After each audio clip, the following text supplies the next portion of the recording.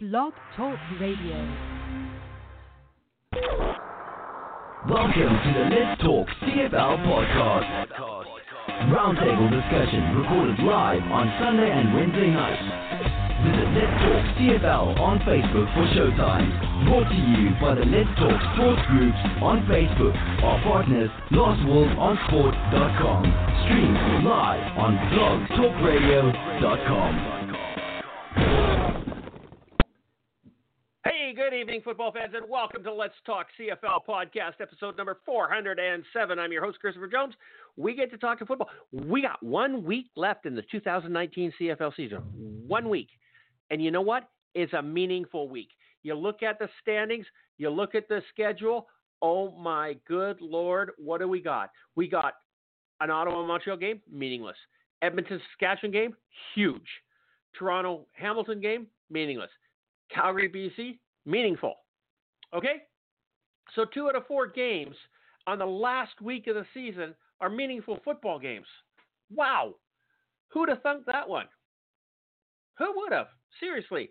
And who would have thought that we've got a 14-3 Hamilton Tiger Cats team at the beginning of the season?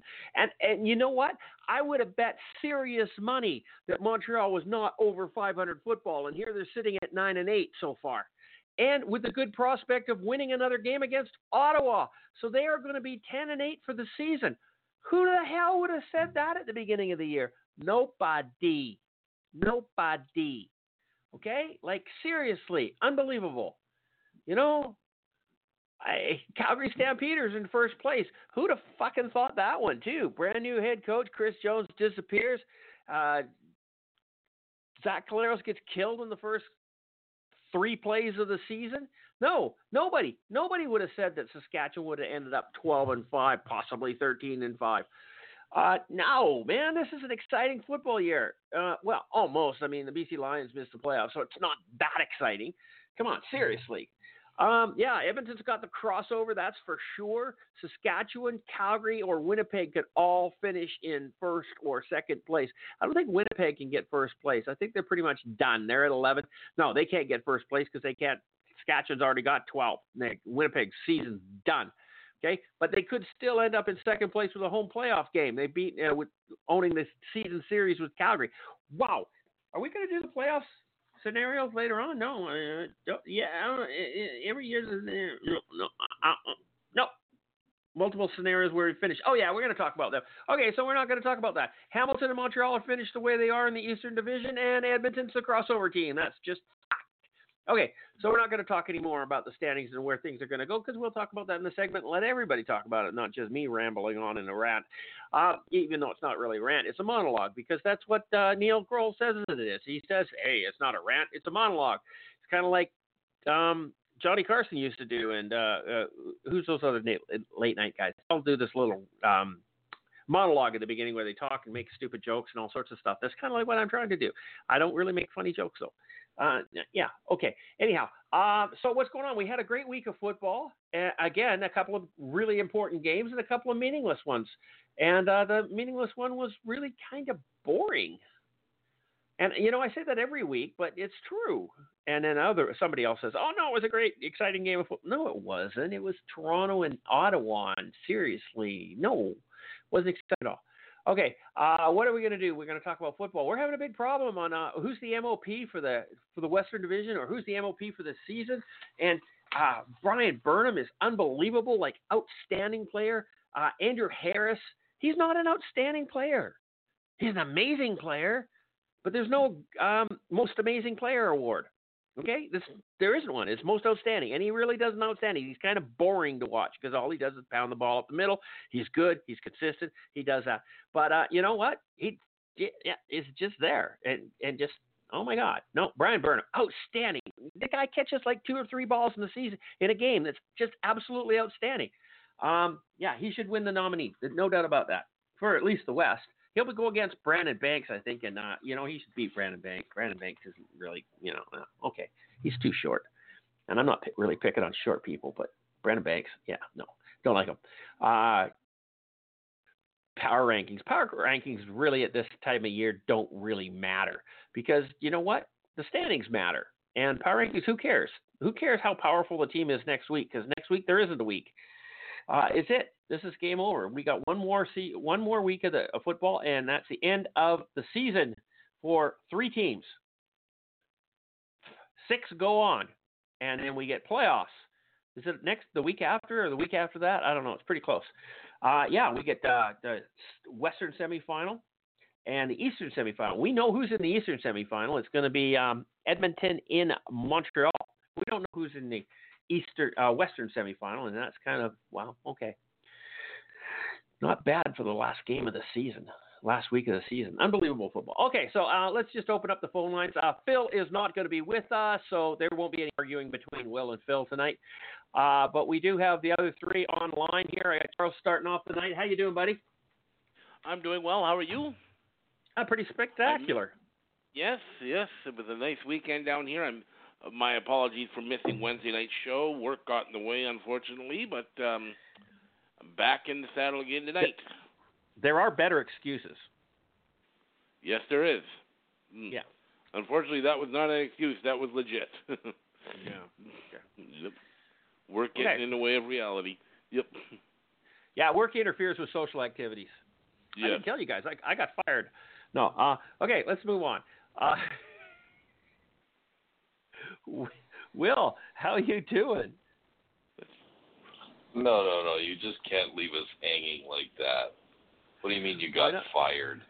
We didn't get fired. I was just. How does your son-in-law fire you when you have done all this stuff for you?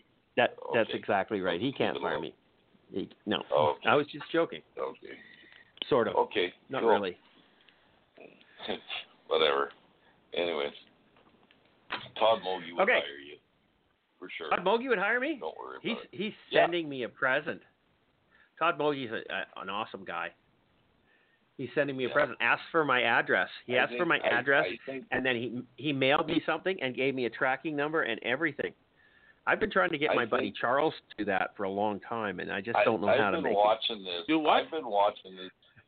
I've been watching this from a distance for a while now, and I think Todd Mogi would like to be your girlfriend.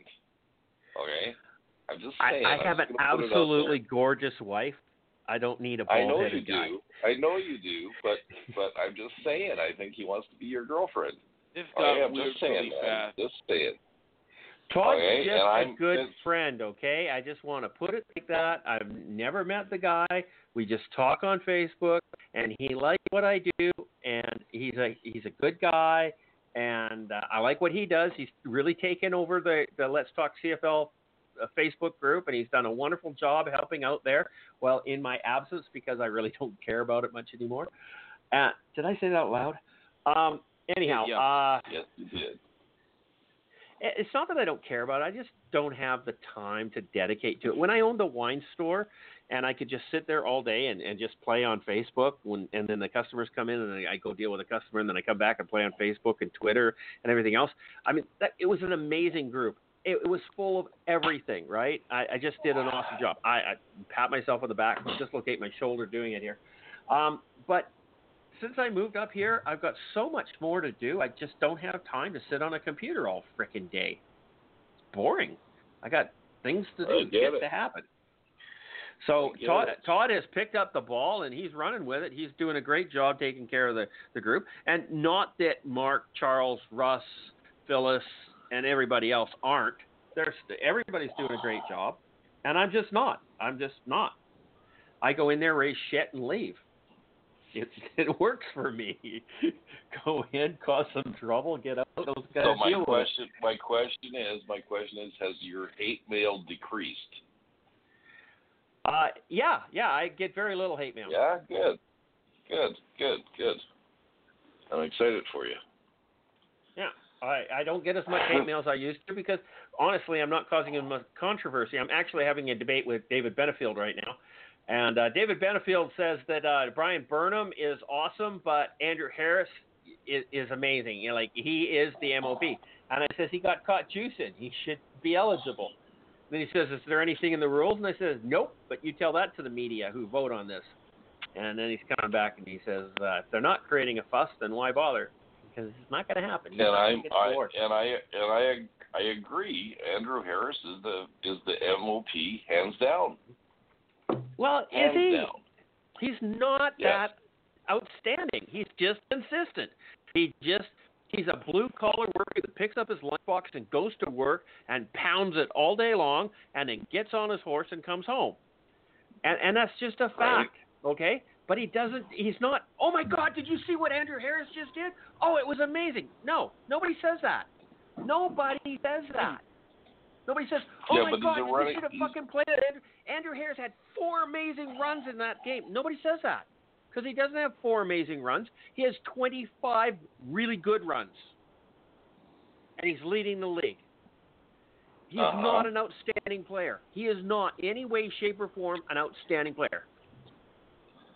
Okay. I personally, I don't see it. You want to see an outstanding player? I mean, shit. In all honesty, John Carter's more outstanding than Andrew Harris. Just leaving it out there. Okay, we've been down this road before, so we have. Don't need to go again.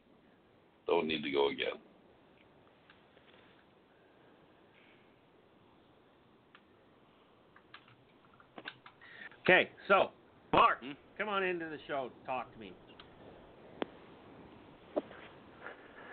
No, Andrew Harris shouldn't be the outstanding player. Brandon Banks. How are you guys doing? I'm doing fine. Brandon Banks is a worm.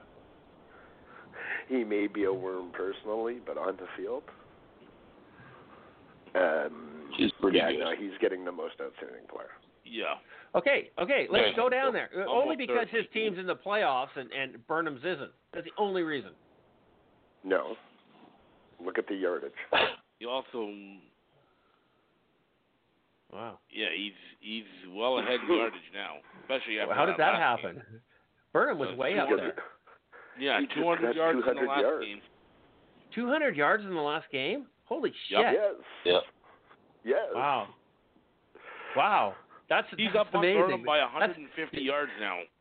Do you know what that is? That's outstanding. A week ago.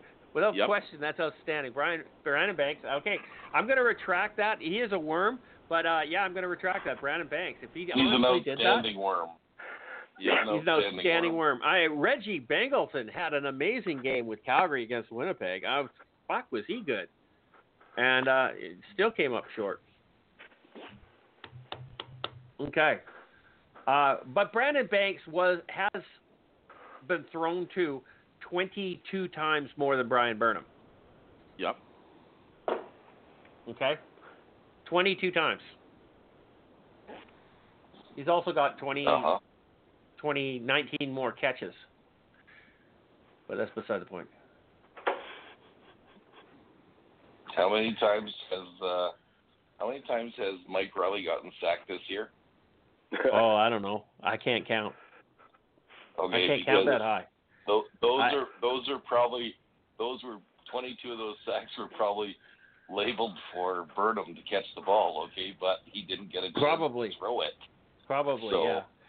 I would have to take my gloves and my boots off to be able to count that high, and then I'd still have to borrow somebody's feet. Uh-huh. Maybe about 3 or 4 people. I'd love to know the number, how many sacks BC has given up. It's got to be 50. Oh, I think it's there were like a couple 60. games where they gave up 7 in back-to-back games. I know, but then they haven't given up 7 in the last 6 games. No, I know they've really clamped down, but in those early games, they were giving up 7, 5, 6. They were giving a lot. No, absolutely terrible, atrocious. And okay. They gave up 12 against Winnipeg.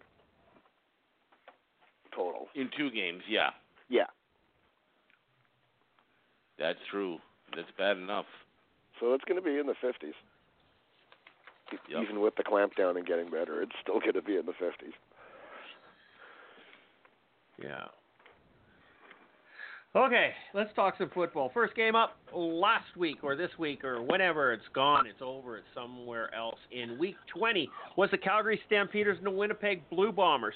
Everybody knew that this was going to be a dogfight. This was probably the most important game of the week. And after coming right back on the tails of Calgary whooping Winnipeg, Winnipeg turns around and I won't say they didn't whoop each other in either game. I mean, there was 3 points separating them in the first game and 1 point separating them in the second game. So I guess Winnipeg gets the season series, eh? Was there a previous game that these two teams played? Yes, they do have the series. What was there a previous game, or is it just going off of these two? Yes. No, it's Well, also there was a previous the third game. Yep. That was the third game. Yeah. Oh, okay. So Winnipeg won the first game? They did. Okay. They did. So there you go. So Winnipeg wins the season series. That puts Calgary in at this point in time. And this game was a dogfight. They just pounded each other back and forth. I liked it. It was a good game. I watched it Friday night. Let's start off with the person who had no skin in the game, Charles. Yes. So it was kind of hard this week because there was no Lions involved. But then again, that was probably a good thing. That I was going to say that's not really a bad thing. Not this year, the way things have been going. It was a spectacular game. I mean, as a football fan with no real affiliation to either team, this was just a flat-out fun game to watch. I mean, there was offense everywhere. You wanted to see how Zach Collaros was going to react. I mean, he hasn't played since the third play of the season back in July. And you got to say, hey, for his first game in 4 months. He was amazing. He was amazing. He was outstanding. He was fantastic.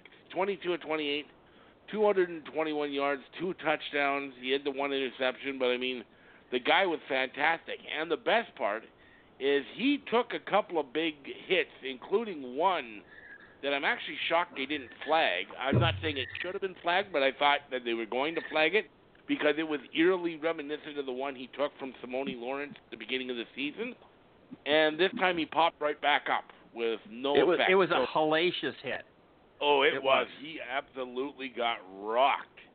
But he was able to pop back up, and that was really good to see. I mean, on the other side, Bo Levi Mitchell also had a good game. 350 yards, 4 touchdown passes. And this one was really back and forth all night. It was Calgary, then Winnipeg, then Calgary, and then Winnipeg with 10 points in the fourth quarter, including the game-winning field goal to salt this one away. It was really an outstanding football game all around, exciting. And, I mean, the Bombers, they're not going to get first place. I don't even think they can get second now anymore, can they? Yeah, they can. If Calgary, they can. If Calgary loses to BC next week, it's over. They will get the Bombers will get second, and Calgary will be third. So you could have a scenario this year where the two Grey Cup teams from last year, one misses the playoff, the other one finishes third. So. Okay, Charles, that's segment 5. You wrote the agenda. Right. I'm not going to go too far into it. You're right. I tried not to. So we'll get off of that there. Reggie Begelton had a nice game, 10 catches, 98 yards. Andrew Harris was good in this game. He wasn't outstanding. Oh, geez, I wonder why. He's not 15 carries for 64 yards. But, yeah, it was just an exciting game all around. Two teams that actually had something to play for. It's nice when you see these games late in the season, and they're not just throwaway games like one we're going to talk about in a little bit, that there's actually something meaningful on the line because that was a very much a playoff-style game, and the Bombers were able to pull through it. Good on them. They got the last-second field goal. It looked for a while like they weren't going to be able to catch it, but they did, and good on them. And, again, the best part was seeing Zach Collaros, how well he played in this game. So that was really good to see. Yeah. Okay. William. Yes. You were at the game. No, I wasn't. I never go to Winnipeg in October. October. Sorry. This was in Winnipeg. Yeah. Don't be nuts. Mark. Okay, you go. You go ahead. Who, me or Mark? You. Okay. What would you like me to say? Calgary lost, motherfuckers. How does that sound? I'm not very happy Well, it's not very about it. nice. I'm annoyed by it. Zach Collaros played well. But he looked like he was wearing a watermelon on his head. I'm sorry, he did. What kind of helmet was that? Was that a special helmet? He's had that helmet for 3 years. He looked like Kazoo from the Flintstones, okay? Remember He's Kazoo, had that guys? helmet for at least 3 years. Really? Was it Kazoo, the Jetsons? Yes. Yeah, the Kazoo was the Jetsons. Yes, sir, sorry. Yep. But he did have special appearances on the Flintstones, too. You're right. Yeah. That's correct. I'm sure. Yeah. So, no, I maybe it just looked bigger because it was gold or blue or whatever color it was. It just looked weird. It looked weird. I'm sorry. It looked weird. On TV, it looked weird. Anyways, I think the Stamps should have won that game, but they didn't. And that's what happens when you miss a convert and let somebody run it back. And when you're giving your best punt returner a break and they put somebody else in and he lets the ball not roll into the end zone, and then they go 2 and out, and then they punt the ball out of the end zone, and they get 2 penalties, and Winnipeg ends up on their 25-yard line to start the series. I could go on and on about that, but I'm not gonna. Here is my thought on the Stampeders this year. Their biggest weakness this year has been special teams, and which is strange because that's usually a strength for them. And Mark Killam's special teams have not been that special this year. So Calgary lost, Winnipeg won, and we'll see where Calgary ends up if they have to go to Saskatchewan.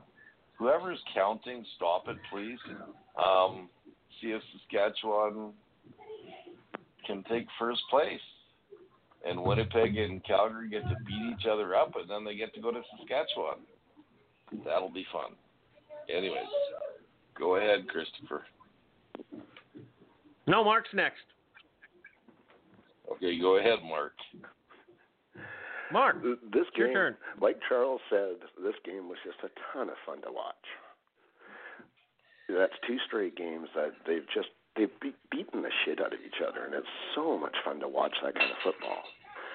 It'd be really neat if the refs could call a rough in the passer or a hold or something with consistency. Not possible. That game, Foxcroft's Crew, that was one of the worst games I've seen this year. And not just against the Bombers, not even just about the hit on Collaros. It was horrible from both sides. And watching Collaros run around on that last touchdown in the 4th quarter, with any of the other quarterbacks we've had this year, Harris or Strebler, Nichols or Strebler, sorry, there's no way that pass is completed. Nichols would have thrown it into the stands, and Strebler would have tried to run for a first down. How he was even able to get his arm around to throw that ball it makes me feel better about going into the playoffs. We're going to be talking about that later too, and popping up after that hit, because let me tell you, I think everybody in the stadium was going, "Oh dear, we are now hooped." And the way he popped up, and then the next play completed a 2nd and 10 for a pass for a first down was just awesome. There were 2 turning points in the game. One was the missed single point. The other was when Eric Rogers decided to get real cocky and go into the crowd. And the crowd pushed him out. The team got pissed. They talked about it in the postgame after. When he went into the stands, the team just decided to say, "Fuck it, we're winning this game." He fired up the crowd. He fired up the Bombers. I love watching hockey guys like that. It's just hilarious. He was also the one that took the hellacious hit over the middle, pointing at his face mask, gets the flag for unnecessary roughness, waits for the trainers to come over, stands up and runs off the field. Horrible. To see the team come after that was hilarious. And it kept a very small crowd going. So thank you, Eric Rogers, for the win. Especially a night when Andrew Harris was nothing. He really was a non-factor. He had 40 yards rushing until the fourth quarter. But when they needed him the most on the last drive, he had 25 yards. I'll take it. Go ahead, GJ. Okay, so the final score on this game was the Winnipeg Blue Bombers 29, the Calgary Stampeders 28. Stamps lose a tough one, but as Mark said, there was a motivated Bomber team. Okay, so Charles, you picked Calgary to win. Will, you picked Calgary to win. Phil, you picked Calgary to win. You guys are all out of there. It was down to CJ and Mark. Wow. Mark picked 36-32. CJ had 27-23. It was 29-28. My God, that's close. Mark, you're 11. CJ picks up the win with 7 points. 7-point spread. Whoa! Homina. I'm that much closer to Will. That should be illegal because Christopher never picks the Bombers.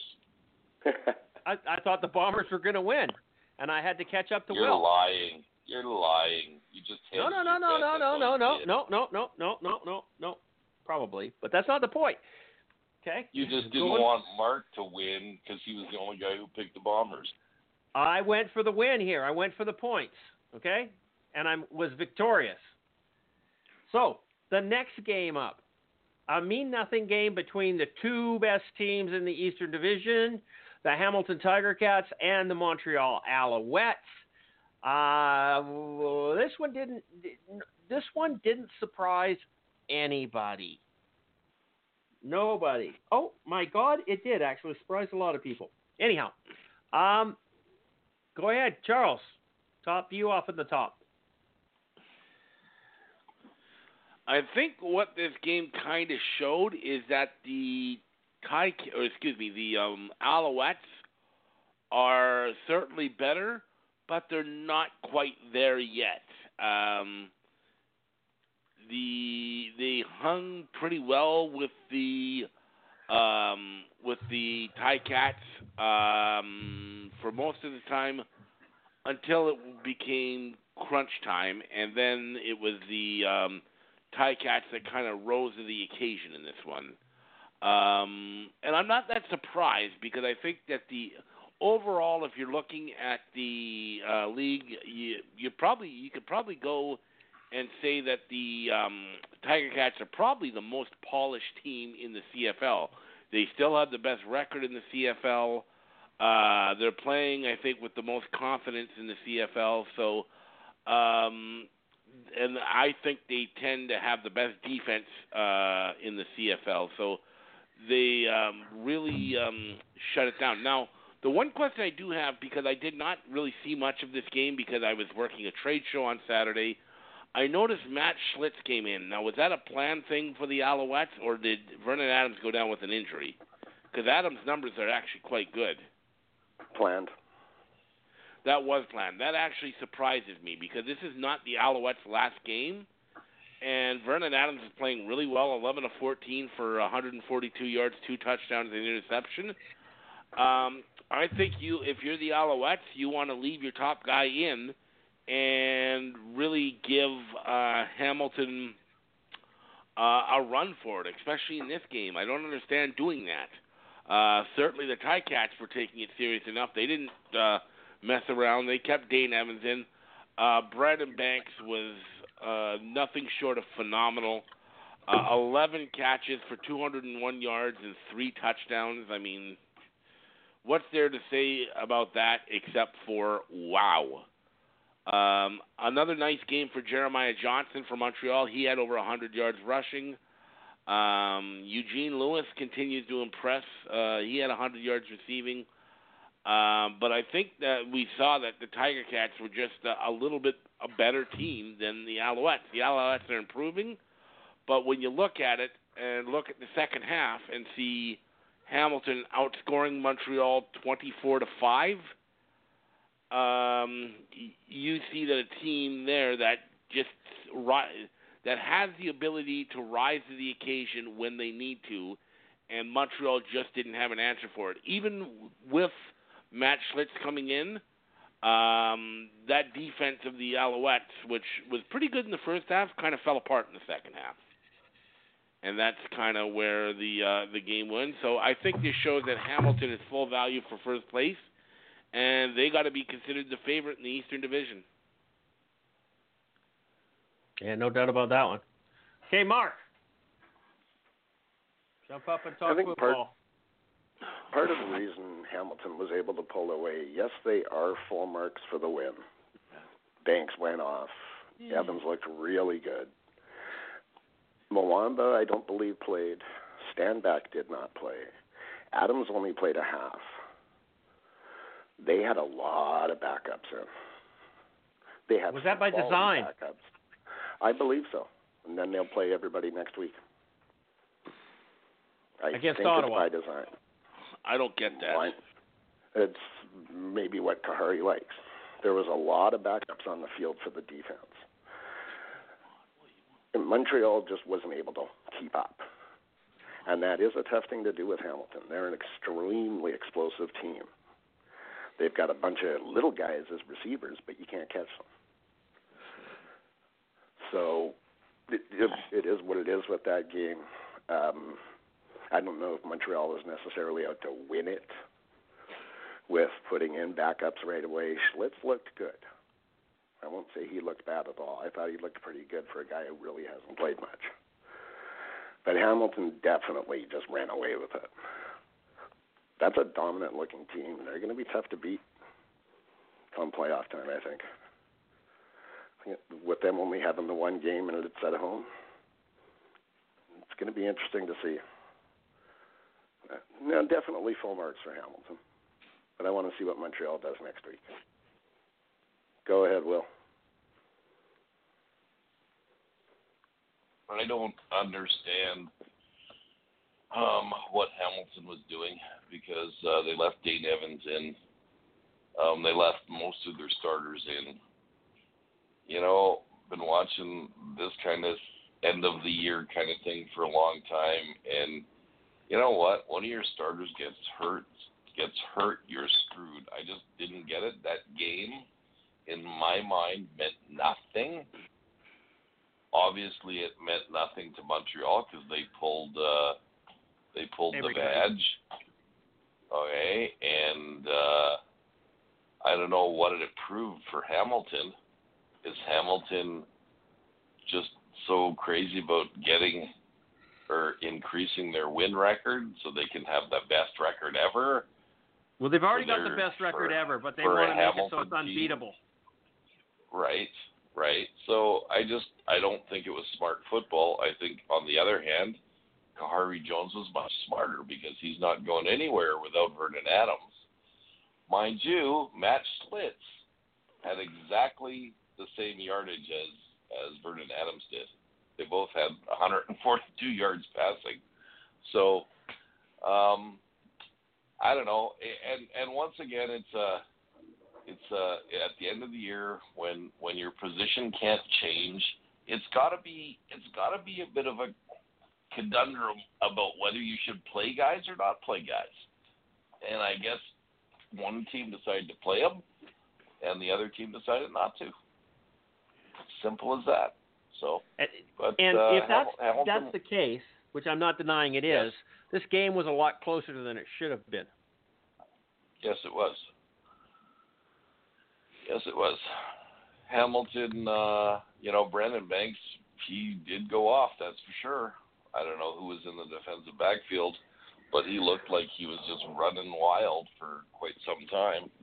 And Brandon Banks is a good player. There's no doubt about it. I think he's a jerk for a human being, but he's a good player. So, more power to him. Yeah, the little shit's got talent. There's no questioning that. Yeah, he does. No doubt about it. Go ahead, CJ. Yeah, well, this one ended up Hamilton 38, Montreal 26. Okay? And yeah, I do think that Hamilton is trying to set they've already passed more victories in one season than Hamilton has ever got in its history. So this is every game now makes that record a little bit better. Amazing considering it's Orlando Steinauer's rookie season as a head coach, and he will probably get Coach of the Year. It's pretty hard not to give it to him, although I do like some other coaches and what they've done and why. But the final score was 38-26 for the Hamilton Tiger Cats. Will, Mark, and Phil, y'all picked the Alouettes to win. You guys lose. Came down to the two BC boys, Charles and CJ. Charles, you picked Hamilton to win 30-21. You're out by 13 points. CJ picked them 32-28. I'm out by 8 points. I get the second gold sticker in the week. Oh my God, I'm closing in on Will. I'm gonna close. That's 9 for the season so far. Ooh, Will, I'm chasing your ass. Buddy. Okay, next game up. Ottawa Red Blacks. Could you please Toronto not say Argonauts. it like that? What? Chasing your ass? Yes, please. Don't say it like that, please. Well, come on. You said earlier you had the hots for Todd. Okay. Ottawa Red Blacks, Toronto Argonauts. Who gives a shit? Okay. The last game of the week was the Saskatchewan Roughriders and the Edmonton. Oh, I think we should do Ottawa Red Blacks, right? On Toronto Argonauts. I don't know why. It wasn't really a football game, was it? I don't know. Okay. Charles, you start this one off. You enjoyed this game the most. Well, to be honest, I didn't actually see this game because, as I said, I was working at the trade show. Yeah, that's why I enjoyed it. So I don't have a lot to say about it, except the fact that Ottawa's probably the worst team in modern day, maybe since I've been born, to be honest, because they're an absolute and utter joke. I can't put it any other way because they're a disaster. I mean, what is it, about 12 losses in a row or something? It's just embarrassing. They're 3-14 on the season. I don't care how many are in a row. Too early. Yeah. I don't care. They've lost 10 in a row, and for the most part, they've been blown out in every single one. The only one I can remember that was relatively close was the game with Edmonton about 2 or 3 weeks ago. BC thumped them a couple times. Toronto crushed them. They're getting slaughtered by teams that are 4-13 and 5-0. They're not even competitive with the other also-rans. I mean, they've only scored 280 points in 17 games. My God, I got to do the math on that because that's just I'll do it for you. I'll do it for you. 16 points a game. 16.5. Oh my God. That's just it's a train wreck. They might be the worst team that I've ever seen since I started watching the CFL. It's incredibly bizarre. I mean, the next lowest scoring team after them are the Toronto Argonauts, who have 355. Yeah, 75 points more. So 75 points more. It's just they're an embarrassing team. To be honest, everybody there, from Rick Campbell to the GM, whatever his name is, Marcel Desjardins, right down to the frickin' water boy and the guy that takes the tickets, should be fired. That franchise needs a complete and utter overhaul. Because they're Charles, Charles, it's not the water boy's fault. Come on. Pardon? Well, no, but it's not the water boy's fault. True, but if a season like this, I don't want any remnants of it. I don't want any remnants of it still there the next year. I want a clean slate because this is a season that I would not want to even come close to remembering. It's awful. They were 2-16 in their expansion year, so they had one fewer victory, but that was a better team than this team that we see. This team is a joke. I mean, you can find redeeming qualities of pretty much every other team, including the Lions and Toronto. There is nothing redeeming about Ottawa this year. It's just one that they're going to want to take the tapes and throw them in the fire and forget that this season ever happened. It's that bad. That's all I got to say. I don't know. I don't remember where the line came from, but I think it was Burt Reynolds in the movie Semi-Tough. But somebody coined the term, this team needs an enema. Yep. And that's pretty much what Ottawa Red Blacks need. They need an enema. They need to get rid of the shit because that's all they are right now. They are just the shit. And not in a good way. Oh, they're terrible. Absolutely terrible. William. Yep. I think what happened to Ottawa is the hangover from the Grey Cup last year has lasted an entire season. Okay. They didn't win. Don't forget, they were in the Grey Cup last year. They were in the Grey Cup last year. They were in the Grey Cup. Me and Charles watched them in the Grey Cup live. Charles and I. And Charles and I, you and Todd Mogi, the grammar police. Oh, my God. Anyways, I have nothing to say about this game. Okay? Ottawa's gone down big time since last year. They did lose a lot of players, no doubt. But I would say for the last 6 or 7 games, it strikes me as they don't really care anymore. They don't. And once again, every year we see this with some team. The CFL is a quarterback-driven league. If you do not have a quarterback, you're not going to do anything. Very important, and they didn't have one this year. And I don't think Will Arndt isn't the savior. No, he's not. Ottawa just has to write this year off and continue, and I hope the fans show up next year. I really do. Oh, it's a tough one for this team. It is really a tough one. Yep. How do you support a shit team like that? You can't. And yet, if you don't, what's going to happen? You're going to lose them again. Yeah, and I've heard that Desjardins and Rick Campbell, their jobs are secure. Their jobs are never secure. Their jobs are never secure. I don't believe that. The owner has said their jobs are secure, so. Right up until he gets pissed off. Well, I mean, once again, you can't necessarily fire a couple of guys for having a shitty season when they've had good seasons before that. Yeah. They won a Grey Cup. They've been in another Grey Cup. They've gotten close to a third Grey Cup in like 4 or 5 years. What's it been? You could say the same thing about Corey Chamblin and Brendan Tannen.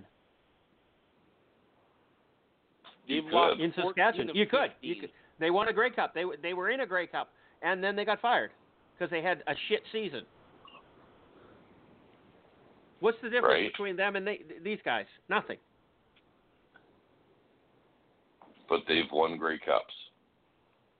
So did Corey Chamblin and Brendan Tannen. Yeah, but they took over from somebody, didn't they? They didn't build that themselves. I mean, in reality, they built that.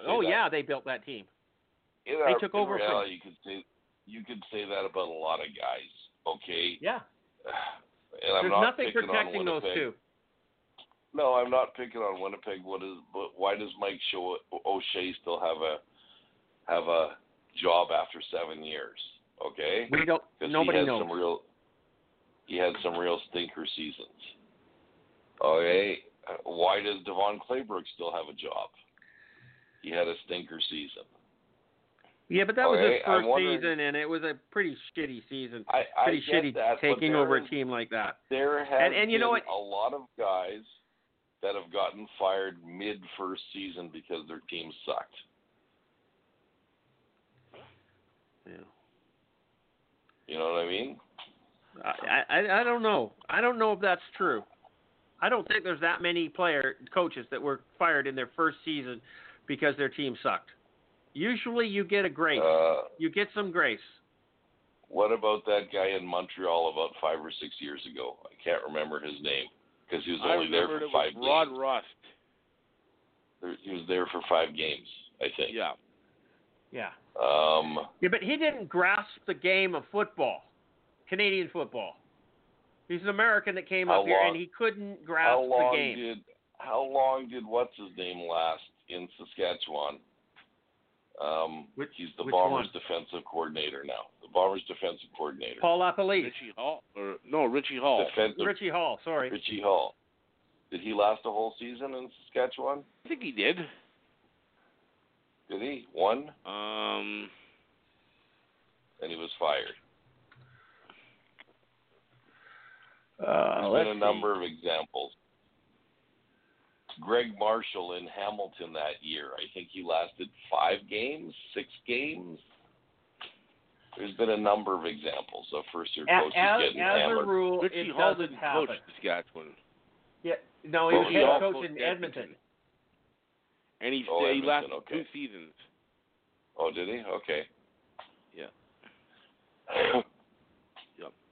How bizarre is it to think, though, when you look at it, that on June the 20th, the Ottawa Redblacks were 2-0 with victories over Calgary and Saskatchewan. And here's the kicker on that. We talked about how many points. They had 280 points this season. In their first 2 games, they scored 76 points. Oh, my God, they're pathetic.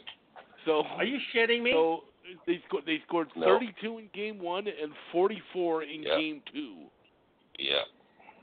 Oh, my good Lord. Good God. I mean, so then you got 280, and then you minus 76. 154 points in 15 games. No, it's 204. Because it was 280 points they have, and you minus 280? 76. Sorry, that was 220. Yeah. Then you minus 76, so that's 204 over 15 games, which is an average of 13.6 points per game. Yeah. You know, and as far as getting rid of first-year head coaches, you know, I think you're right. Maybe Devon Claybrooks is going to go down as one of the best coaches in the CFL. You don't know at this point in time. And you see what happened? Matt Dunnigan was fired after his first year. He could have went down as the greatest coach in CFL history if they had let him keep his job. What do you think? No. No? Okay. No, Matt Dunnigan had a decent team, and he destroyed them. Devon Claybrooks is building a team.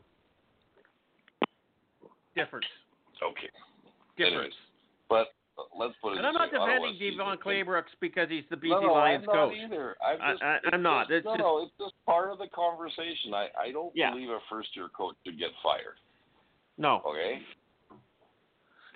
Especially when he's a rookie first year. Like, there's lots of rookies coaches on that team, with the exception of Rich Stubler, and there's one other Kelly, guy. And Kelly, what's his name? The offensive line coach. Bates. Yeah, no, there's another guy in there that's long term too. Oh, who? I'm trying to remember.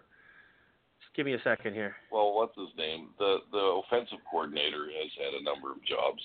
Jarius Jackson, Rich Stubler. Yes. Yeah. Yeah, that's pretty much it, because the rest of them are pretty rookies. I mean, look, you got Drew Tate, you got Marcus Howell, you got Nick Lewis, Ryan Phillips, Keith Stokes. Yeah. Yeah, it's a very, very young Taylor Alpillo. Coaching staff. Keith Stokes is coaching? Yeah, he's a special team and offensive assistant. Wow. They don't. You notice they don't even have Kelly Bates on here? Where are you looking? I'm looking on Wikipedia. They have him on Wikipedia. I'm looking at BC Lions coaching staff on bclions.com. Okay, they haven't When's updated the last time they updated it? Exactly. No, obviously hasn't been for a while. I'm going to have to send a little message over to my friend there. What's his name? Matt. What, Matt? Matt Baker. Does he still work for them? Yeah.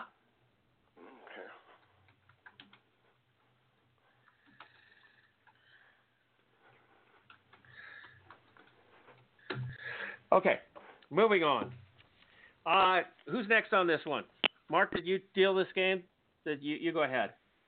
I did William. William was second. Charles was first. Mm-hmm. You talk about Ottawa, Toronto? No.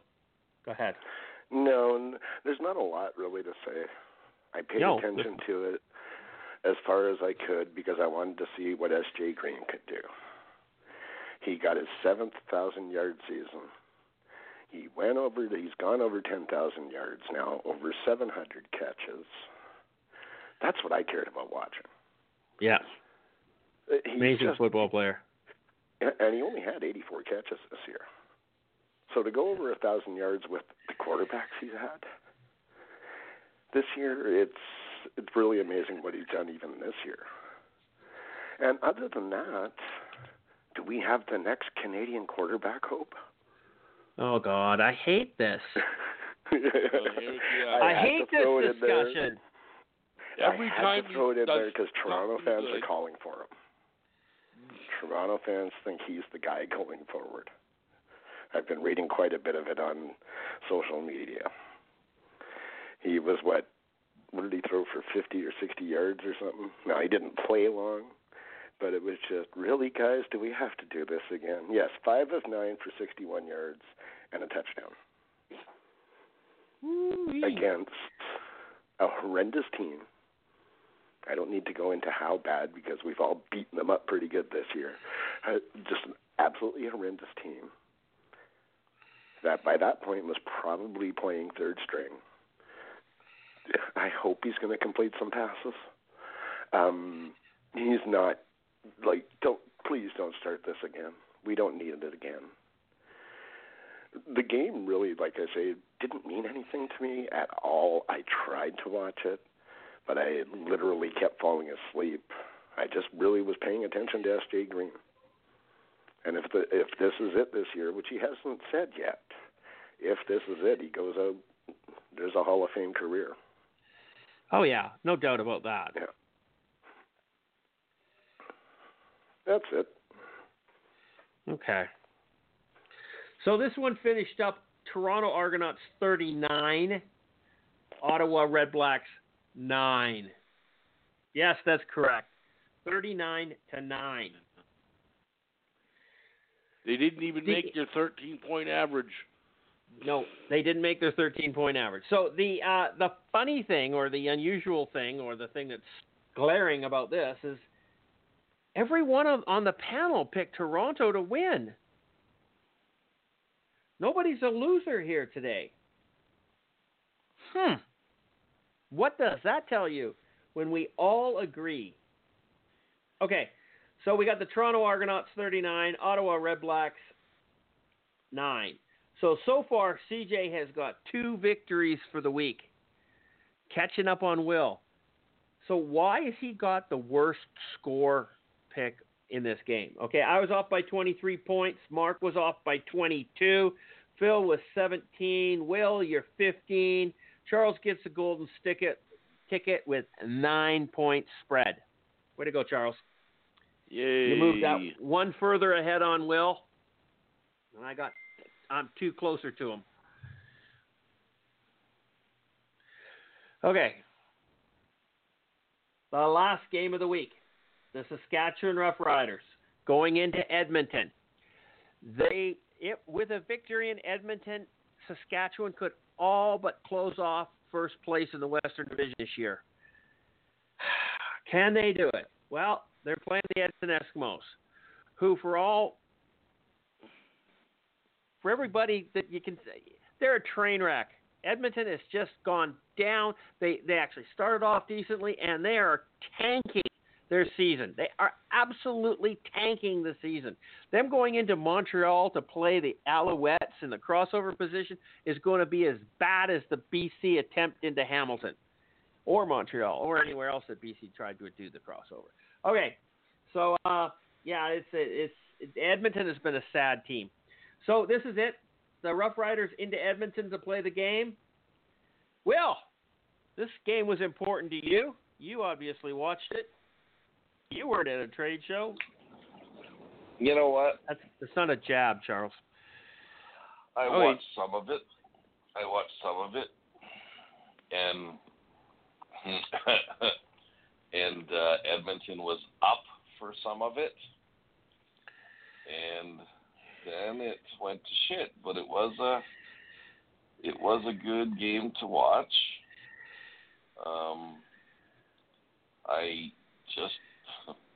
I'm having nightmares about having Saskatchewan in Calgary's locker room for the Grey Cup. Okay, and if that happens, I don't know what I'm gonna do. And I wish I could tell you. You got tickets to that game. Do you guys realize that? You realize that it was 14-10 at half for Edmonton. And then Saskatchewan scored 2 touchdowns in the third quarter, and it was pretty even in the second quarter. And Edmonton went to the parking lot to drive home in their bus. I guess they did.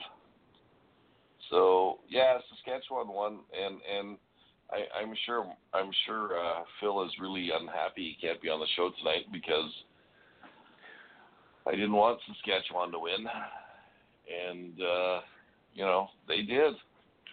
And it looks like Calgary's going to have to play a semifinal game for the first time. First time in 10 years?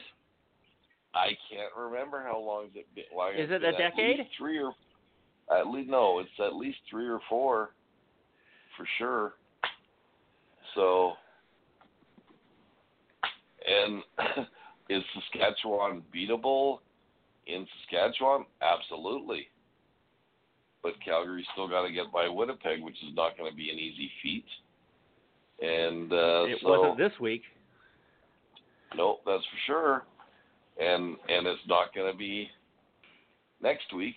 And I don't know. Calgary had to win that game on Friday night, and they didn't do it. That's the difference between this team and teams of the past. This is a young team. They don't realize what happens when they have some mental lapses for a while. So, anyways, Saskatchewan won. More power to them. Sure, Phil thinks. You see, what it was Fajardo was a premium quarterback that night in the league, and they offered him big money, and now he's got the money, and he came out and he played well.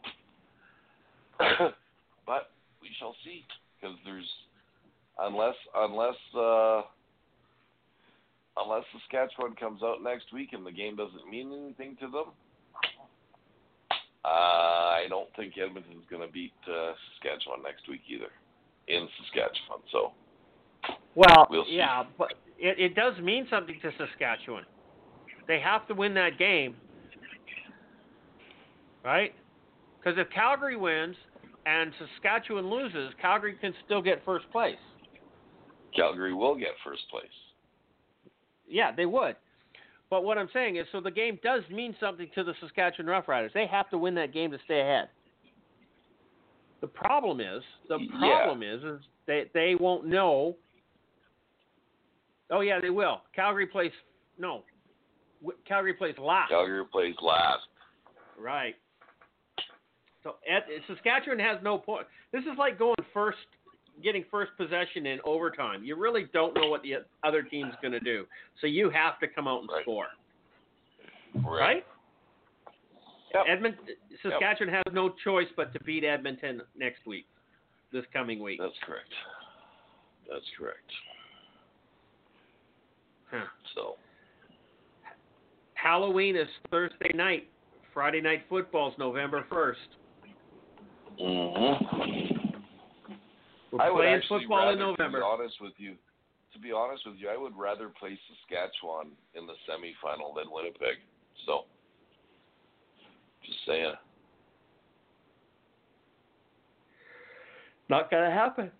But it might. Nope. It could. Nope. It could. But I highly doubt it. Okay. So, you're talking about this game. What happened here?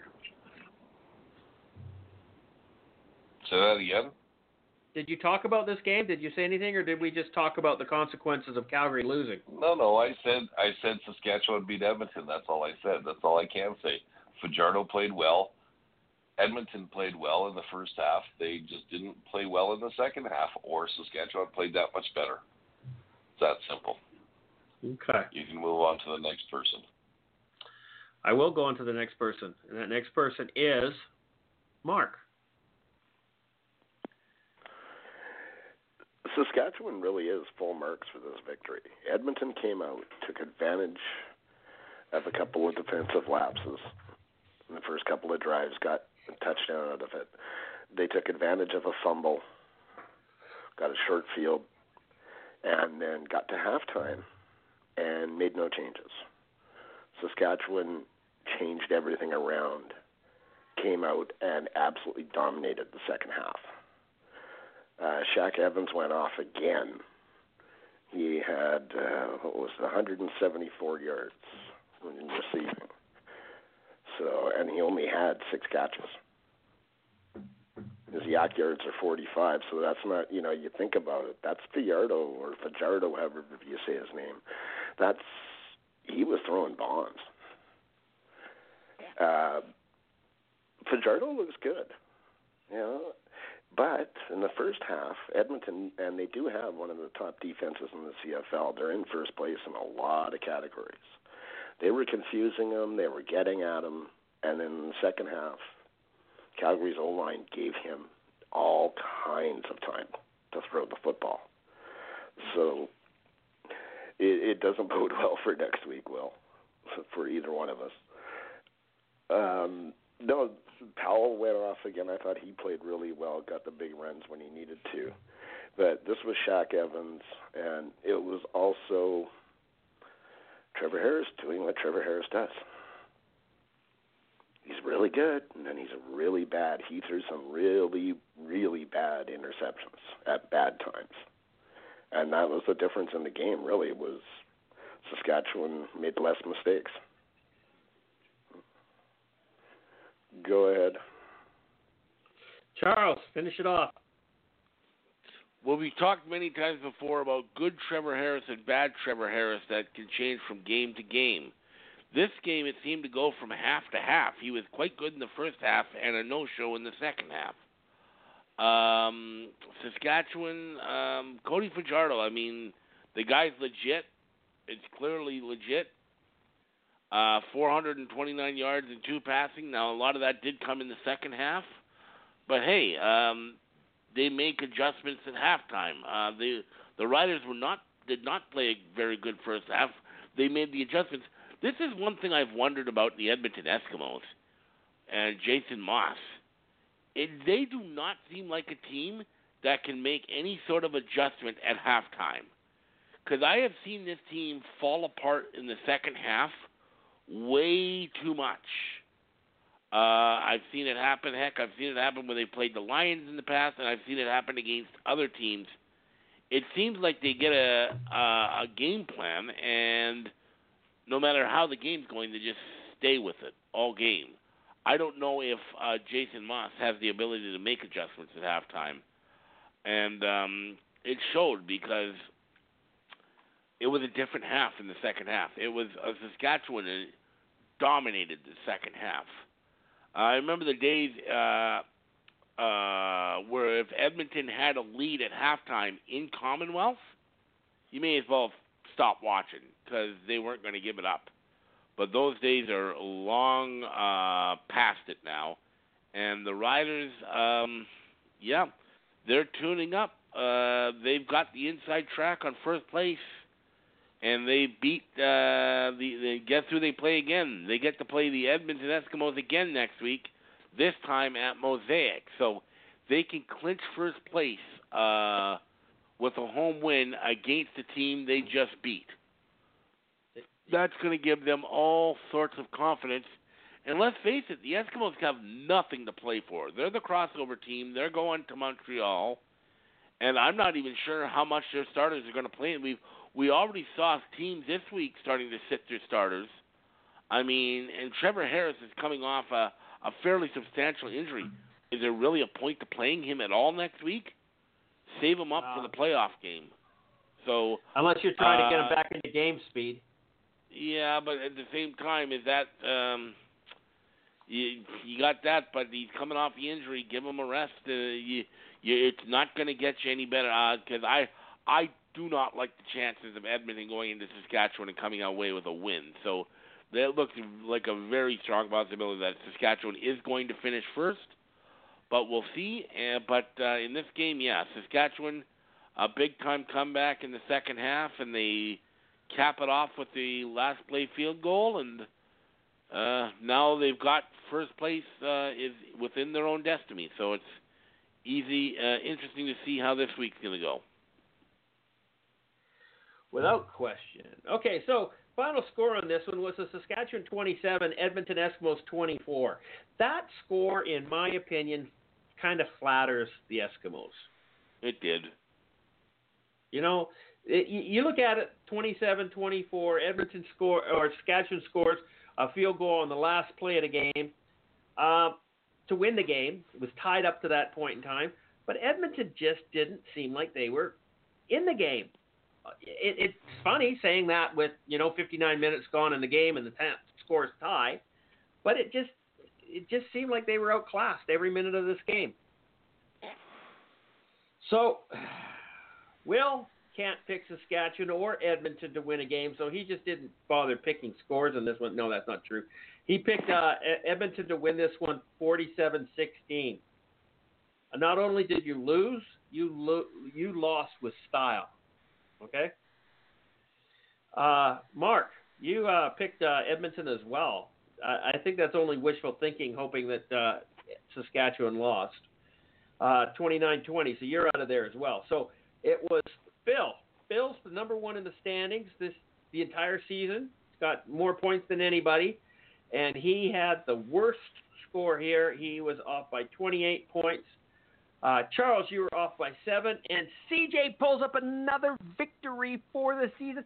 He picked it. It was 6-point spread, and that gives him 3 gold stickers for the week.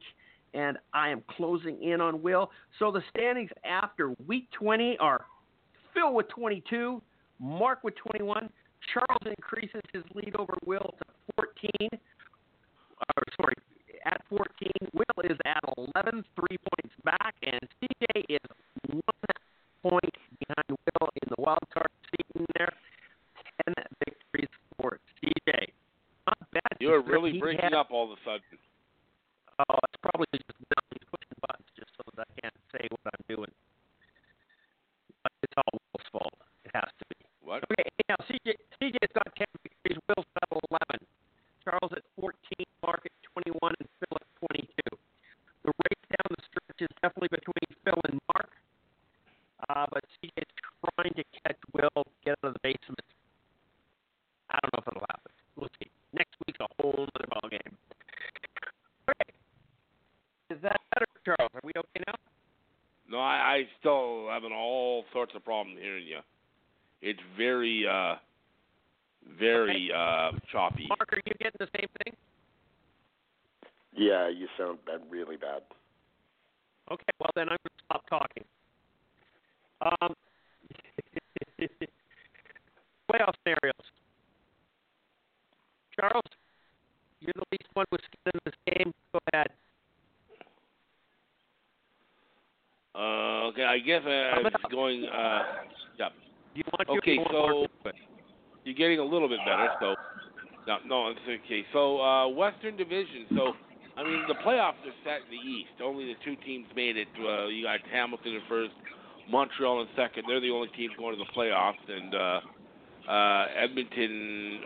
Toronto and Ottawa. Well, they're just playing to finish them and go home. So the West is where it's really, really interesting. So the Saskatchewan Roughriders, all they need is a 1 point out of their last game. So either a win or a tie, and they clinch first and host the Western Final. Calgary with a win or a tie here in BC on Saturday clinches a home playoff date. If Calgary loses to BC, then Winnipeg hosts a Western semi against Calgary. So Winnipeg can still host a playoff game, but it is not in their hands. They need help from the BC Lions. Now the Bombers come crawling back. So if Saskatchewan and Calgary both win, Saskatchewan will clinch first place, host the Western Final. Calgary will host Winnipeg in the Western Final. Now let's say Saskatchewan loses to Edmonton and Calgary loses to BC. Then Saskatchewan still gets first place, and Winnipeg hosts the Western Final against Calgary, or Western Semi against Calgary. So Saskatchewan win and a Calgary loss. Again, Saskatchewan hosts the West Final, and Winnipeg hosts Calgary. It doesn't say what happens if Calgary wins and Saskatchewan loses. That's the 1 month.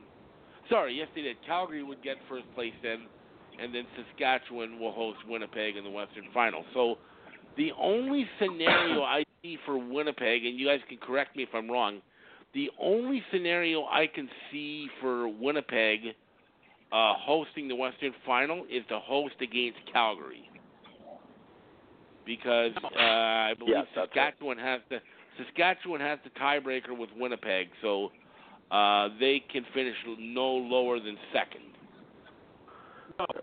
Yeah, it's second or third.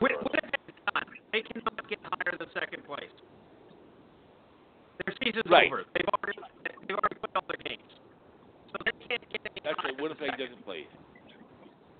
They're on a week by. You're still really badly breaking up. We don't hear a thing you're saying. Okay, fine. I'm going to go home. I'm going to go to bed then. You guys finish the show. If you don't like me talking, I'm leaving. What?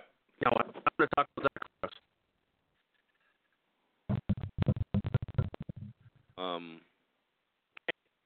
Keep going. I'm going to move. I think you just abandoned us. Are you leaving? No, I'm here. Oh, wait. Oh, he's here. I'm going to reboot my computer. Oh, he's doing back. something with his computer. I think he said he had to reboot his computer and he'll be back. Okay. Okay. All right. Well, Will, what do you think is the most likely scenario here coming for the playoff? Well, I would think the most likely scenario at this point in time is that Calgary hosts Winnipeg in the semifinal. Because if they lose to BC, I think I'm gonna become a Hamilton fan. Makes sense. There right. really is no good reason for them to lose to BC this week. BC has nothing to play for whatsoever. Except for pride. Mind you, NBC does have their second string quarterback in, so. That too, yeah. Right? Yeah. But they had a bye this week, did they not? BC yes, did have a bye this week, yes. So maybe they're changing up a bunch of things and they go out and win for pride. Who knows? Mm-hmm. They can be the spoiler. This could be their Grey Cup on Friday, right? Or Saturday, whenever it is. It could be. Right. So we'll see what's his name, Danny O'Brien's up to it. I wouldn't bet against Calgary. I'm not holding my breath. Let's put it that way. Yeah. I mean, their destiny is still sort of in their hands, but on the other hand, they're going to see the results of the Saskatchewan game. And by two, they still have to win, or they're going to play in Winnipeg. And I don't know if you want to play playoff football in November in Winnipeg. Oh, my God, that'd be horrible. Personally, I'd want to avoid that, I think. Yeah, me too. Just me too. But, yep. Mark, As what a do matter you of think? fact, I was going to say the coldest game I've ever been to in Winnipeg was in the 70s, and I do believe it was either the Western Final or semifinal against Calgary, and it was minus 30. God. And they had a snowstorm the night before, and they used front end loaders to clear the field, and they gouged chunks of the field out. Okay, it was pretty pathetic. Mm-hmm. And I did wear my snowmobile suit to that game. I was not very old. I might have been 16 or something like that.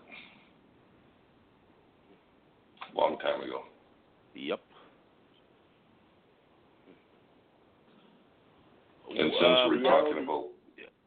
Sorry, go ahead, Mark. Go ahead, Mark. Reality is Winnipeg should be playing in Calgary. Yep. In past years, that would scare the daylights out of me. It doesn't now. But no, in reality, Winnipeg should be playing in Calgary. But who knows what kind of a letdown Calgary's going to have if Saskatchewan or when Saskatchewan beats Edmonton. I can't see Edmonton. I just can't see Edmonton winning in Saskatchewan. I just can't see it. Yeah, this was their week to beat Saskatchewan this week. Yeah. You know, the losses to Toronto and Montreal are biting Winnipeg in the ass now, but that's whatever. It's reality should be Winnipeg playing in Calgary, but we'll see what happens. It'll certainly be fun if it's here.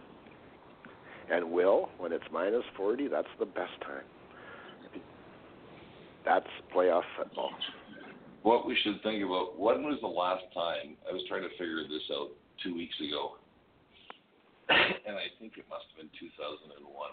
When was the last time Winnipeg won in Calgary? In the playoffs or overall? Period. It's 2 or 3 years ago. It's been quite a while. 2 or 3 years ago. No, it's only maybe 3 years ago. The game at the end of the season. A game that at the end still of the counts season, as a loss, whether it was Hammond Acres in or not. It still counts as a loss in Calgary. So let's talk about the last time we won a real game in Calgary. A meaningful game in Calgary. A meaningful game. That's been a while. Probably a decade. That's probably close to a decade. Every time they've had a meaningful game there, they've seemed to lose. But I'm pretty sure it was not very good quarterback I'm pretty sure it was a different 2001. Team. Yes, it is. Probably. Yeah. No, and the reason I say it's a different team is because it's a different quarterback. Yeah, we lost in Calgary this year, but we also had Strebler at quarterback, and they shut Harris and Strebler down when they needed to. It's a different animal with Collaros, as we saw last week, which we're going to talk about after anyway, sort of. But, no, just with the playoff spots, I think the way they stand right now is how it's going to end. Yeah. Saskatchewan we're 1, gonna Calgary have to go 2, through. Winnipeg 3. Yeah. Yeah.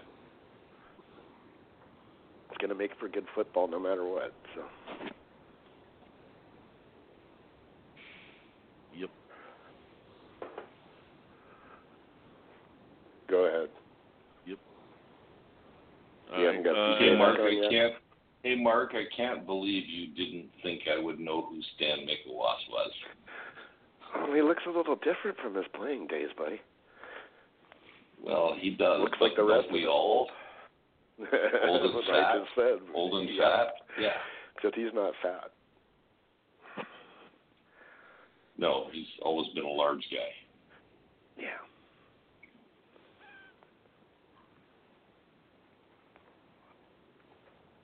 CJ hasn't come back on yet. We have not. No.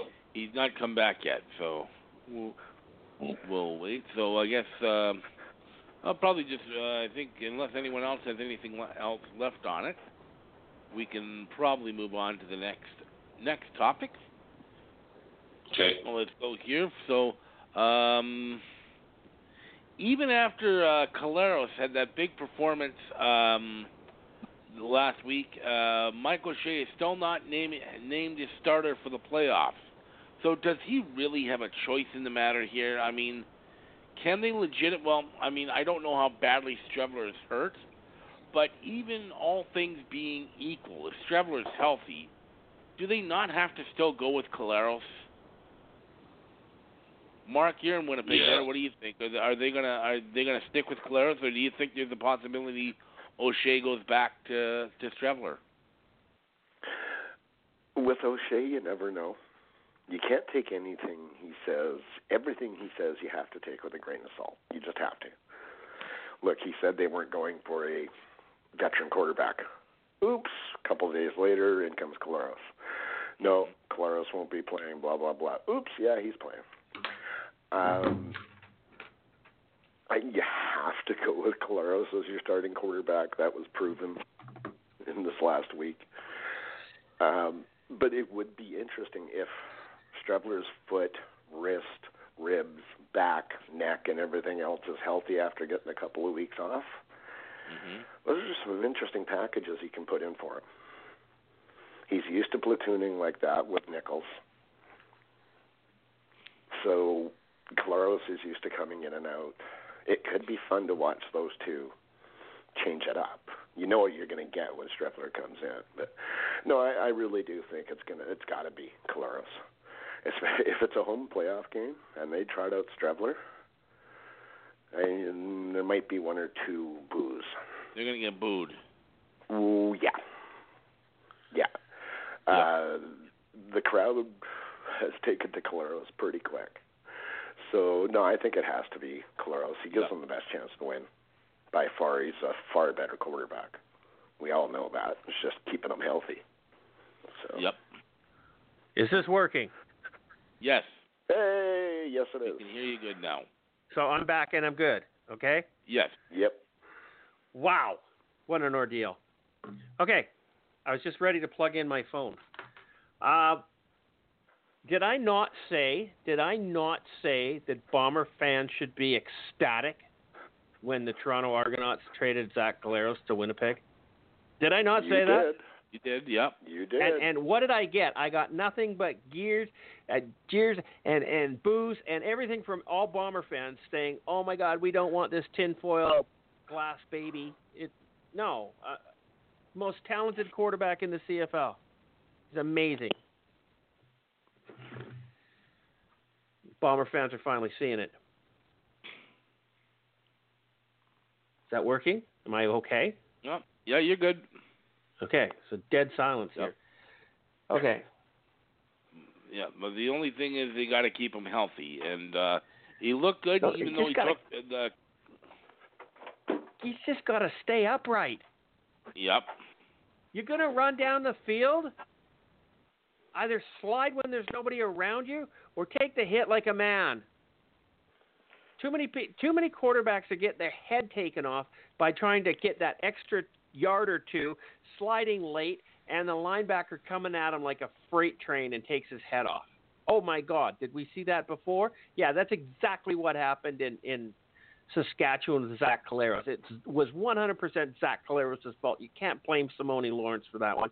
And the same thing happened in this game, except he got up on his own. Well, he did do both of the things you said, though, because the next slide he did in the second half, there wasn't anybody around him for like 10 yards. Yeah, but somebody ran towards him and said, "Down you go." What? So, would you complain as a Bomber fan? Nope. Would you complain? Oh, he could have got a couple. He could have got the first down. I was on my feet cheering as soon as he slid. So no. Yeah. Okay. But when Zach Collaros was signed by the Winnipeg Blue Bombers, I said the Bombers' chances of winning the Grey Cup just went skyrocketing. Because literally, I didn't even know if they were going to make the playoffs. They were playing so bad. Yeah, no. Good thing for Collaros. I'm happy for him. And I hope he's there next year. He's not. He's going to go to Toronto with Mike O'Shea, but he's a rental. He's going back to Toronto as soon as the season's over. Yeah, there's pretty much no. So. But Toronto can't protect him. They don't have no line. Well, they might have to go get one in the off season then. Oh God. So no, but I'm thinking if Zach Collaros does well in the playoffs, and he doesn't have to win the Grey Cup, but if he does well, I think Winnipeg will go after him a lot faster than they'll go after Matt Nichols. Harder. For sure. Well, better. He's a quarterback. So. He's a quality quarterback. In all honesty, Zach. Okay, Will, what you just said kind of confused me because if Winnipeg does well in the playoffs, that means they've eliminated Calgary. Is that what you're saying? Right. Okay. Just confirming that. Go. Zach Collaros has that ability. But let's talk about this for a second. We're talking about how well Zach Collaros did the other night, and he did do well, no doubt about it. Mm-hmm. Okay, but they still only beat Calgary by a point, right? Yeah. So they didn't gain anything. Because Richie Hall's still calling college plays. That is correct. Well, you guys pick on Richie Hall a lot. He sucks. You think? Oh, my good Lord. Well, how come Winnipeg is playing so good with him then?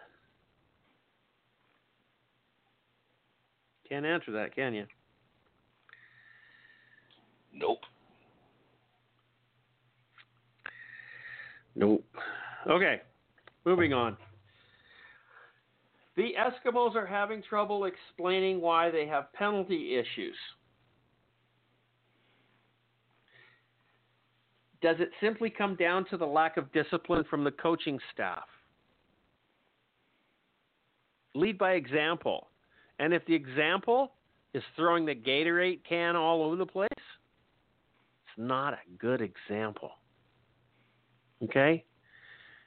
Hot-headed temper, out of control. Well, hold on now. You don't listen to as much football stuff as I do, Christopher. Would you agree with that? Yeah. I only listen to myself. Right. Okay. So one of the things that has been coming out of Edmonton all season long, kind of one of the smartest people I know. So go ahead. Is that Jason Moss he's incorporated this whole team discipline togetherness kind of thing. They've brought in all kinds of, those guys that I've worked for companies where they try and get you. Yeah. Team building people or whatever. That's right. You stand on a picnic table and fall off backwards and let people catch you. Okay. When they did that to me, they didn't realize how heavy I was. Okay, that really hurt. Anyway, seriously, I'm not shitting you. There's not many 130-pound women who can catch me if I fall backwards. Okay. Anyways, but apparently that's been a big focus of his this year. So I don't understand the penalty thing. Obviously, it might not be working, or you have to practice what you preach. I guess they had lots of turmoil in their locker room last year, and you saw it. And you saw it at the end of the last year. They were talking about that wide receiver who went to the NFL, Duke Williams, about he was a cancer in the room. They also talked about a couple other people that were cancers in the room. They didn't And talk so favorably of apparently- Darrell Walker. Nope. No, so apparently Jason Moss has tried to change that attitude with these things, and I guess it hasn't really worked if you look at it as far as the penalties go. But that's just a mental thing. We've had the same issues with some of the Calgary players this year because they're young and they're not as experienced. And you saw, I don't know if you guys, when you guys watched the Calgary-Winnipeg game the other day, and you mentioned it, CJ, you thought it was a penalty on Bo Levi when he got tackled and the guy rolled over on him or something like that. You see, all the players were upset by that, and a couple of them were going after Bomber linemen, but Bo Levi Mitchell was the guy saying, don't worry about it, it doesn't matter, because he's trying to stop them from taking penalties. Which, I understand and agree. When good, you let good on him. when you let your emotions go, you're going to get penalties. It's that simple. Yeah. Mm-hmm. It doesn't mean it shouldn't have been a penalty. No, but and good on the Bombers when Zach Collaros got hit. I mean, the Bombers really didn't freak out that much because they didn't want to take a penalty. It's that simple. Going into the playoffs, you got to play disciplined football because penalties might make a huge difference in the outcome of the game. Yeah, without question. And it does. It always makes a difference in the outcome of the game. Just giving the other team a short field. Yep. Correct. Same with bad special teams. Yep. Okay. Mark, what's your take on Jason Moss? Will is right. He has. Go ahead. He hasn't been involved as much. He really hasn't been involved in the crazy stuff as much. So, but I think it's a locker room thing, like Will said. And none of the guys, there's lots of veteran leaders there. There's C.J. Gable. There's Trevor Harris. There's guys there that should be taking control of the locker room. And obviously they're not. And at the end of it, it does come down to the coach has to put a stop to it. They've led the league in penalties for, 3 or 4 years now? Mm-hmm. This isn't a new thing. Every year they're up there in the penalties. So it's got to start at the top. It's got to start with the coach. And he hasn't done anything to change it. And in the article that Charles posted with the link, he isn't talking about it. There's nothing to talk about. This is nothing. It's got nothing to do with the football. I'm not talking about this. You're not even addressing it. So unless he's just saying that to the media and addressing it in the locker room, which it doesn't look like he is, nothing's changed. You can change all the personnel you want, but if the coach is just going to let guys do whatever they want and take these stupid penalties every single game, and they're bad penalties. It's not holding. It's unnecessary roughness penalties. It's procedure penalties. It's offsides. It's dumb penalties. Unsportsmanlike. At bad times. Yeah, there's all over the map with them. There's no discipline on that team. They just seem to do what they want. That is the coach. Any way you look at it. Yep. That is the coach. Yep. Yep. You can't look at it any other way. We all said they won free agency this year. They were going to be extremely good, and they started off very good. And then it just all crumbled. Mm-hmm. And the more they're getting into the losses, the more they're taking all these dumb penalties again. And you're going into the playoffs like that, and your coach is saying we're not going to address it. It's just makes no sense. Well, it just means that Montreal's going to the Eastern Finals. Yep. Yeah, Hard it to looks argue like that they're looking straight at a sub 500 season and a first round exit. That's not a And sub 500 season. That's disgusting. 3-14. 8-10. No, I'm talking about Edmonton. Oh, Edmonton. I'm sorry. I apologize. I was looking at Ottawa. Right. I mean, but that's got. I got to think if that's the case, and that's what happens, and how it plays out. That's probably the end of Jason Moss in Edmonton. I don't know how you could possibly bring him back after that. He's really gotten this team nowhere. We said that last year, and we believe that he came back because Trevor Harris was coming to the team. And Jason Moss was with Trevor Harris in Toronto, right? Mhm. I don't think he was with Trevor Harris in Ottawa. I don't believe so. No. But in reality, most of the experts have been saying that Jason Moss will not be back next year. So unless they go I don't think you have to be an expert to say that. No, I don't either. I just don't see how you bring him back anymore because, I mean, he's had chance after chance, and they're not improving. If you saw signs of improvement, then you could justify bringing him back, but they got a worse record this year than they have last year. They do. Yeah. So I don't know how you can't really justify bringing him back. He gave him a lot of high notable free agents, and it still hasn't made a difference. And it's interesting. They got rid of Benavides this year, didn't they?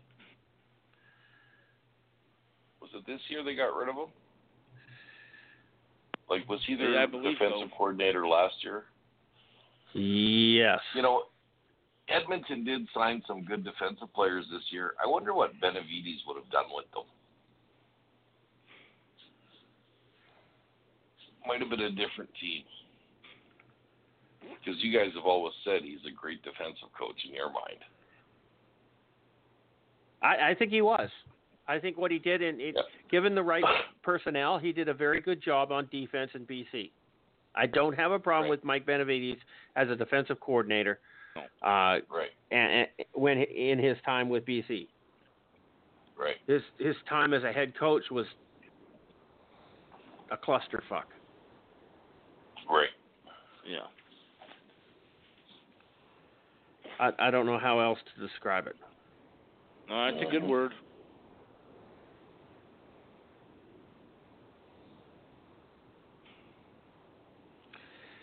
Yeah. Yep.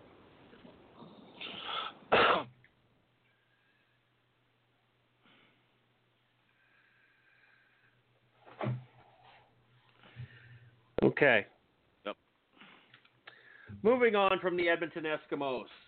James Wilder Jr. was sat out by the Argos this week, and Toronto started rookie A.J. Oulé. Simply a look at a prospect for next season, or will we see Wilder move on next season? I don't think James Wilder is sticking around there, only because he's been nothing but a bust since his rookie year.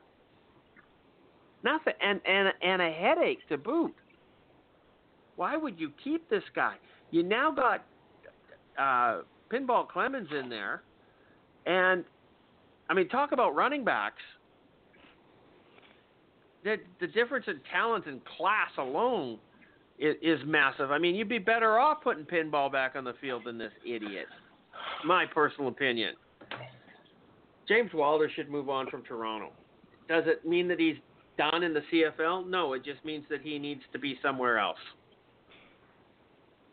Will, did you see that? We got somebody special just called in. Phil, welcome to the show, buddy. How you doing? Hey, doing real great, Christopher. Long-time listener, several times caller. Oh, shut up.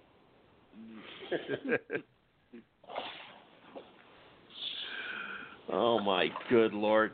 You didn't just phone Rod Peterson, okay?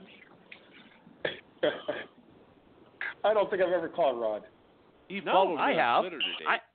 I have. I have called Rod's show, and I got on the air.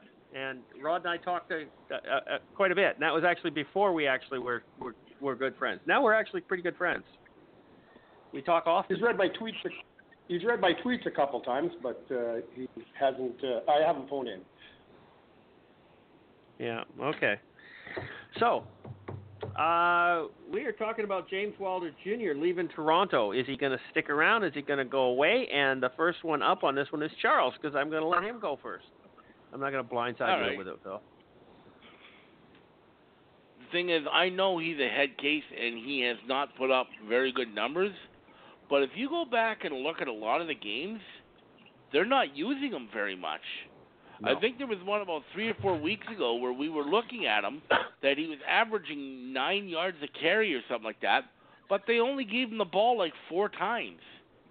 Yeah. So he's not going to put up big numbers when he's not getting the ball. If you got a guy that's running the ball 9 yards a carry, you should be giving that ball a lot more. So I don't know. I think he's seemingly fallen out of favor there in Toronto. I don't think that. Charles, did we lose you? I think he we just did. lost Charles. What? Blog Talk hasn't told me that. I don't know what's the matter with him. Now. Okay, what happened sorry, to you? Oh, you're back. Had a little bit of my whatchamacallit, my headset died. I had to switch over to the handset there. It just died mid-sentence on me, but I'm back now. It did die mid-sentence. We were listening to you, and all of a sudden you stopped. Yeah, I just disappeared. But I think that he's fallen out of favor. I don't think that they're as high on him as he once was. I don't know if he's a problem guy in the dressing room, but it's possible. He does like to chirp, as we all know. So I don't expect James Wilder Jr. to be in Toronto next year. I think he's going to move on. I think he'll probably still be somewhere in the CFL. I just don't think it's going to be Toronto. Yeah, I don't think he needs to leave the CFL. I do think he is a talented running back. I just think he's a little bit too full of himself, and he needs to move on to, be dealt with. Yeah. He likes himself a lot. Yeah, he's too much, and he needs to be humbled. Yep. Actually, Charles, on something that you said, I looked at James Wilder Jr.'s stats today. Okay. Yeah. Now, Andrew Harris, who leads the league with 1,380 yards, okay, in 16 games, because he missed 2. He had 225 carries. Okay. James Wilder Jr. had 88. Yeah. How can you be a dominant force? And if you look at this, and he only had 88 carries, and I'm looking down the list, the next Toronto running back that had any amount of carries was Chris Rainey at 45 carries. Together, they're not half as many as Andrew Harris had. Yeah. And what did it show there? What their average yard per carry is? Yes, James Wilder Jr.'s average yard per carry is 5. Okay. Which is actually quite low. It's the only one that's lower than him in the top 10 would be C.J. Gable. Huh. But yes, when we were looking at him, he had some amazing average in a game, but he had like 4 or 5 carries, and that was happened a couple weeks in a row. Yep. Okay, and Fajardo has 20 more yards, 20 more attempts than James Wilder Jr. and has 200 yards more rushing. Quarterback. So they're just not giving him the ball enough. It's hard to be successful if you don't get the ball. Yeah. Even Chris Strebler's got more yards than than James Wilder, and almost twice as many yards. Wow, I didn't see that one coming. Okay, Mark, James Wilder, is he going to be in Toronto next year? Is he worthy of the CFL, or are we just sick of his shit? Is his contract up this year? I don't know. Doesn't mean anything in the CFL. No, but I think if it is, he's going to try the XFL, I think. He wasn't drafted. I could see that. But I could see him trying the XFL.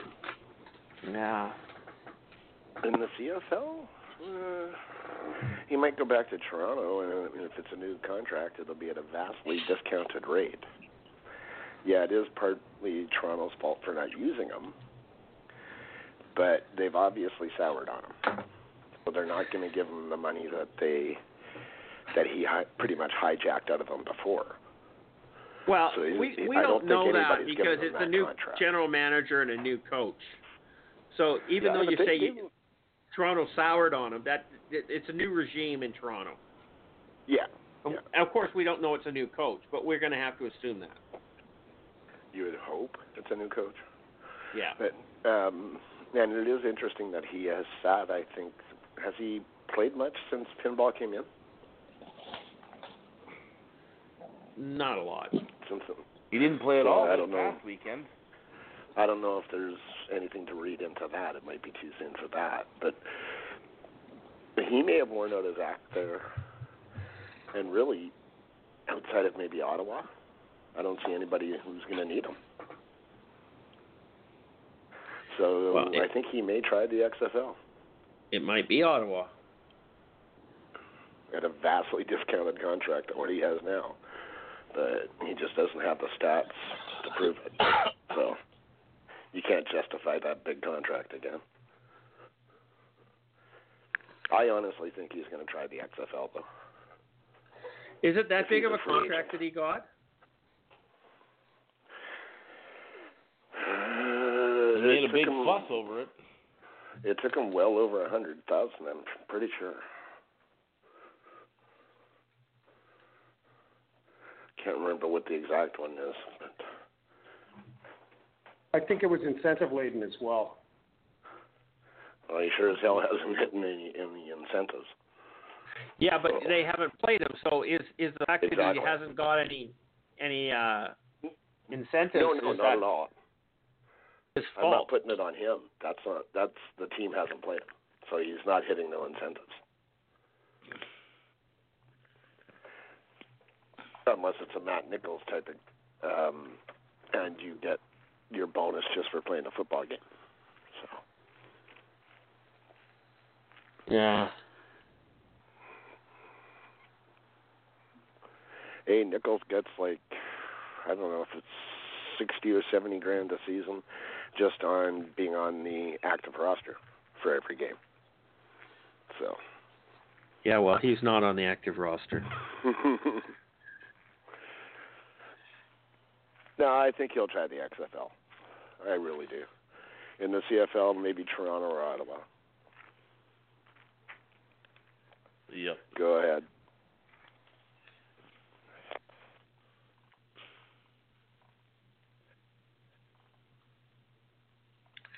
Well, somebody jump in there. Phil? Well, I think I'm going to disagree with the consensus a little bit here. From what I'm reading about the XFL, salaries are not going to be they're not anywhere near well. the WAF. No, they're not. Yeah, it's not looking good. They don't pay well, but you don't get taxed twice. That's true, but the future of the league doesn't even really look that good right now. WWE, I haven't read why this has happened, but they've gone 4 quarters in a row with a drop of 20 to 25% in gross income, sales, advertising, etc.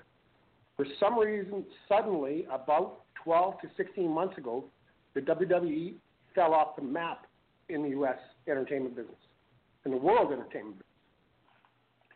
And I haven't seen an explanation why. And interestingly, I actually know some people from inside the industry. My former neighbor, both herself and her son were involved in the industry, and they both worked for WWE in the past. And I should have asked her, but I haven't. And it's interesting. It's maybe somebody knows about this. Charles, you do a lot of reading. Just they've had a problem with like bad storylines and bad television and so on, which has seen huge ratings drops on their TV shows, and I think that's actually created a loss in advertising revenue, which I think is contributing to it. Don't forget those 3 little letters, Charles. Three little letters. Yeah, that's the other one. But that wouldn't be.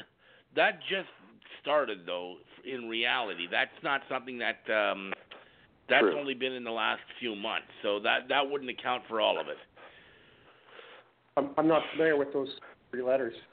AEW, it's a new competitive promotion that's started up. I see. Yeah, very good reason. Hey, they're on TSN. Yep.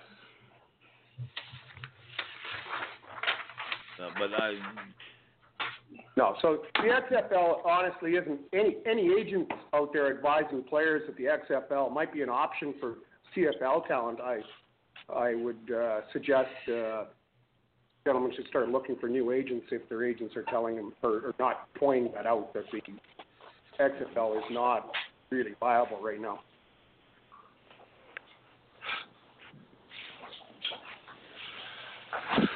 Okay, I'm done with James Wilder. Do you want to talk about it, Will, or can we just move on? I'm bored. James who? Yeah, exactly. Exactly. Okay.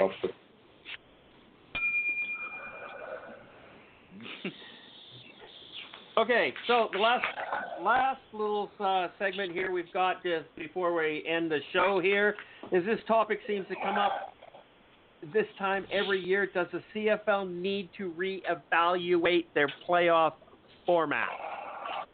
Okay, now we've talked about this in the past. I've given my suggestion on this. We did have John Hodge put out a story on Let's Talk or in 3 Down Nation. I thought you were talking about the stadium is worth $2.8 billion, and I was gonna say, in what fucking world are you talking about? No, that's just Vince's personal net worth. I'm not sure if McMahon Stadium's worth $2,800, but I thought it was funny though. I'm not gonna disagree, Charles. Yeah. I mean, in what world is this happening, right? Sorry. You know what the best part of McMahon Stadium is? When it's cold out, the bathrooms are heated. That's it. Well, so is it a carbon copy of the old Winnipeg Stadium or what? What was that? The old Winnipeg Stadium, that was the only redeeming factor. Is it the carbon copy of the stadium? Or? No, we don't have piss troughs, Mark. Okay? We have urinals. Okay, I miss those piss troughs. How could you miss those? A lot of people in line. Mhm. I don't know how you could miss those. What do you mean? You piss on your feet or what? Instead of 20. No, you piss in a cow trough. You piss in a trough. Yeah. I know, but Will just said he missed it. So if you're missing the trough, you're on your shoes, right? Oh, I guess we all missed that joke, Christopher. Damn. Hey, that thing was disgusting, but you could get 300 or 400 guys in it at once versus 20 stalls. Yep. So absolutely. All right. Okay. Are you guys talking about old Mosaic Stadium? Talking about Taylor Field or? No, pretty much any stadium in the CFL. Hey, Phil, they had bathrooms in old Mosaic Stadium? Yeah, exactly. Oh yeah. And they had the trough. Move on from the urinals, okay? We're going to talk some football. We're trying to really fast here. Did you guys read this article? Football urinals. Yeah. Go ahead.